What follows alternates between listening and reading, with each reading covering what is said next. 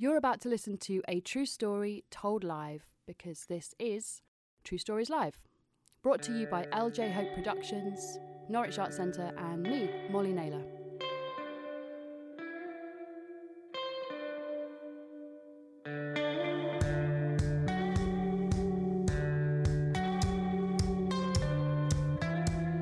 Delightful human, and I can't wait to hear her story. So please put your hands together for Sylvia Madrigal.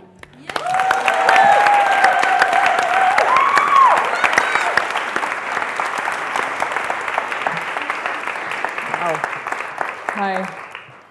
What is a 59-year-old Mexican-American lesbian doing in Norwich? You're just going, yay! I can trace it back to the exact second in time when my destiny took a hard left towards the UK.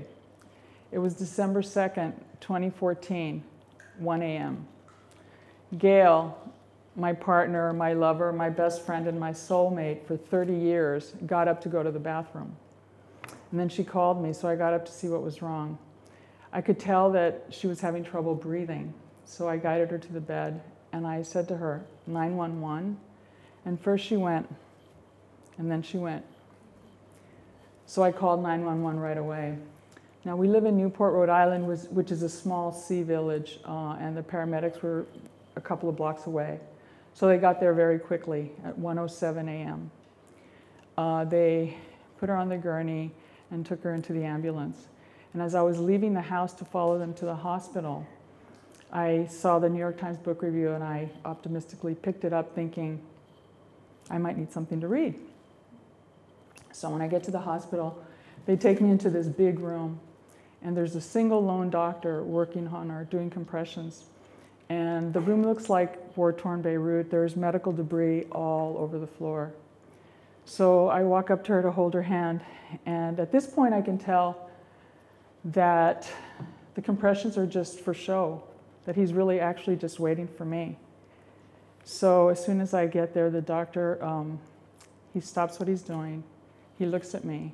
He looks up at the clock, and he pronounces her at 1:39 a.m. So in 39 minutes, my whole life went up in smoke. I had to make the two hardest phone calls of my life. I had to call her son, Bren, in New Haven, and her daughter, Christy, in Boston. Now, the week after someone passes is very hectic. There's a lot of stuff to do, a lot of organizing. So the house was full of like kids and grandkids and her sisters and nephews and spouses and dogs. But at a certain point, everybody has to return to the real world. So I'm left there all alone in the house with her stuff. Now, at first, it kind of feels like science fiction. Someone that's been by your side every day for 30 years has suddenly vanished into thin air, and you're like, well, where the hell did she go? Where is she? And then I just slipped into basically a deep alcoholic funk. I couldn't get out of bed.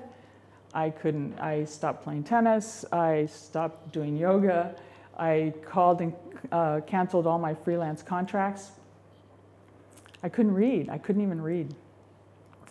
So I'm lying around wearing her favorite sweater, which is pretty ratty at this point because I've been wearing it 24/7. And I'm clutching a silk pouch with a lock of her hair in the silk pouch. So it's pretty bleak. This is what the day looks like. Sobbing uncontrollably, gin and tonics, fall asleep. Sobbing uncontrollably, gin and tonics, fall asleep. Wash, rinse, repeat. It was pretty bleak. It was the first time in my life that I actually honestly didn't care whether I lived or died, which was a very strange feeling. But then something started happening in the house. Everything started breaking. I went to the sliding door and the handle broke off in my hand. A couple of windows broke for some unknown reason. The brand new stove that I had just bought her a few months before just lit up like this and just died. And then the furnace, which was also relatively new, we had bought it like the year before, it just started having death rattles and died. And then one day I'm lying on the sofa and I hear this like rushing water. And I'm like, what the hell is that? So I run into the bedroom, and there's this waterfall. It's like a curtain of water just coming down from the bay window onto the bedroom floor. And I'm like, we've lived in this house for 15 years, and nothing like that had ever happened. So I'm like, what the hell? So I call my best friend, Barry. And I'm like, Barry, I feel like the house is like turned against me. I feel like it's attacking me. And of course, Barry thought I was just crazy with grief. So he was like, why don't you come to Albany? We'll take care of you. Bev and I will take care of you. We'll feed you. You don't have to do anything. And I'm like, Barry, I don't trust myself to get behind the wheel of a car. I think I'll just drive into the oncoming traffic just to end the pain. And he's like, fine, I'll come get you. So he came and got me. He took me to Albany. And after about a week, I was like done. I wanted to get back to the house. I missed being around her things, the smell of her clothes and all of that. So he takes me back. I walked into the kitchen. He's taking stuff out of the car. And so I start screaming, Barry, Barry, come to the kitchen. And he's like, what? So he comes in. The kitchen cabinet had somehow detached itself from the wall. And everything in the cabinet, all of the glasses, everything, the china, the vases, everything had broken and crashed on the kitchen floor. So I look at him and I go, you see, I'm not making this up. And he's like, I think Gail's trying to send you a message. And I'm like, but it feels so violent. Gail was like the most peaceful person I know that I've ever met. There's no way, And he's like, I think she's trying to get you out of this house. So they tell you not to do anything drastic in the first year of grief. But the next morning I got up and I called a real estate agent and I put the house on the market.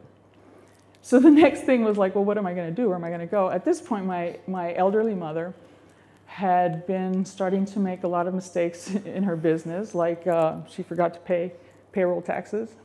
So my brother had taken over her business, and he was starting to complain. He was starting to say, I need some help. So I thought, well, I'll just go down there to Texas, where I was born. I was like, I don't have anything else to do. I might as well do something constructive and help my mother.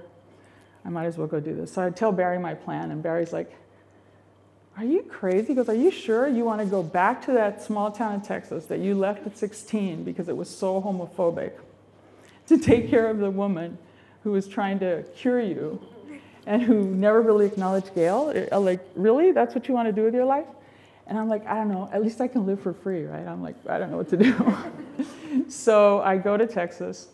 Long story short, mom watches Family Feud all day long with the volume super high because she's going deaf. So I get in the habit of listening to things on my iPad with earphones. So I found this podcast called Meet the Writers that was out of London. And they were interviewing Tracy Chevalier, who wrote The Girl with the Pearl Earring.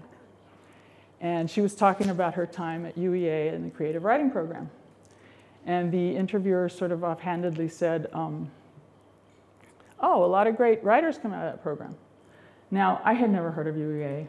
I had no idea, but something about that just pricked up my ears, and I thought, maybe that's it. Maybe writing is the thing.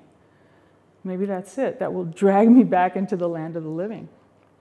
So I downloaded the application, and I thought, oh, well, I'll just do it. Who cares? I don't care. This is the great thing about not giving a shit, is that you do stuff that you would never do if you did give a shit.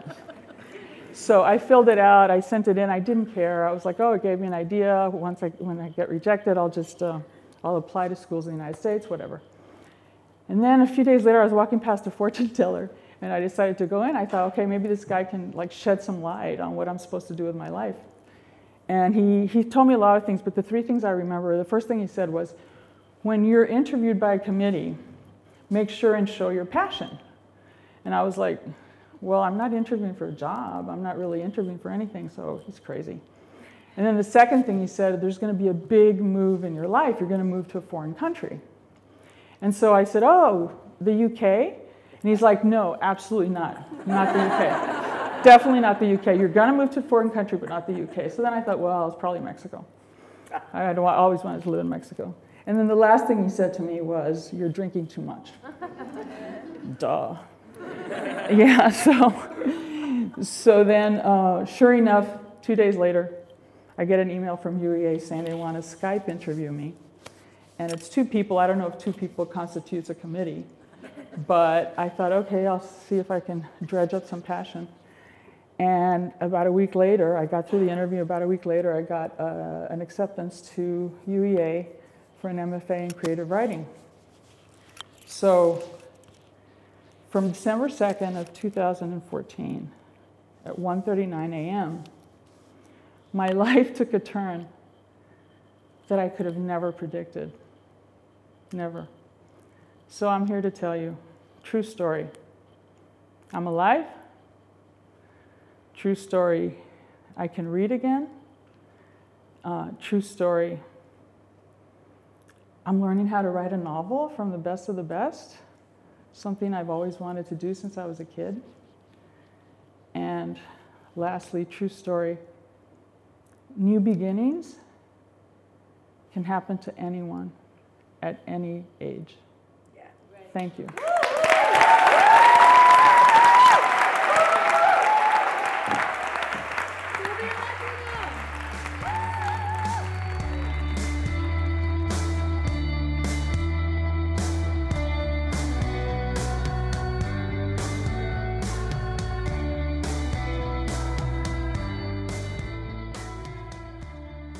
True Stories Live is a story show and story finding project brought to you by LJ Hope Productions, Norwich Arts Centre, and me, Molly Naylor. For more information about all of the work that we do, head to our website truestorieslive.co.uk.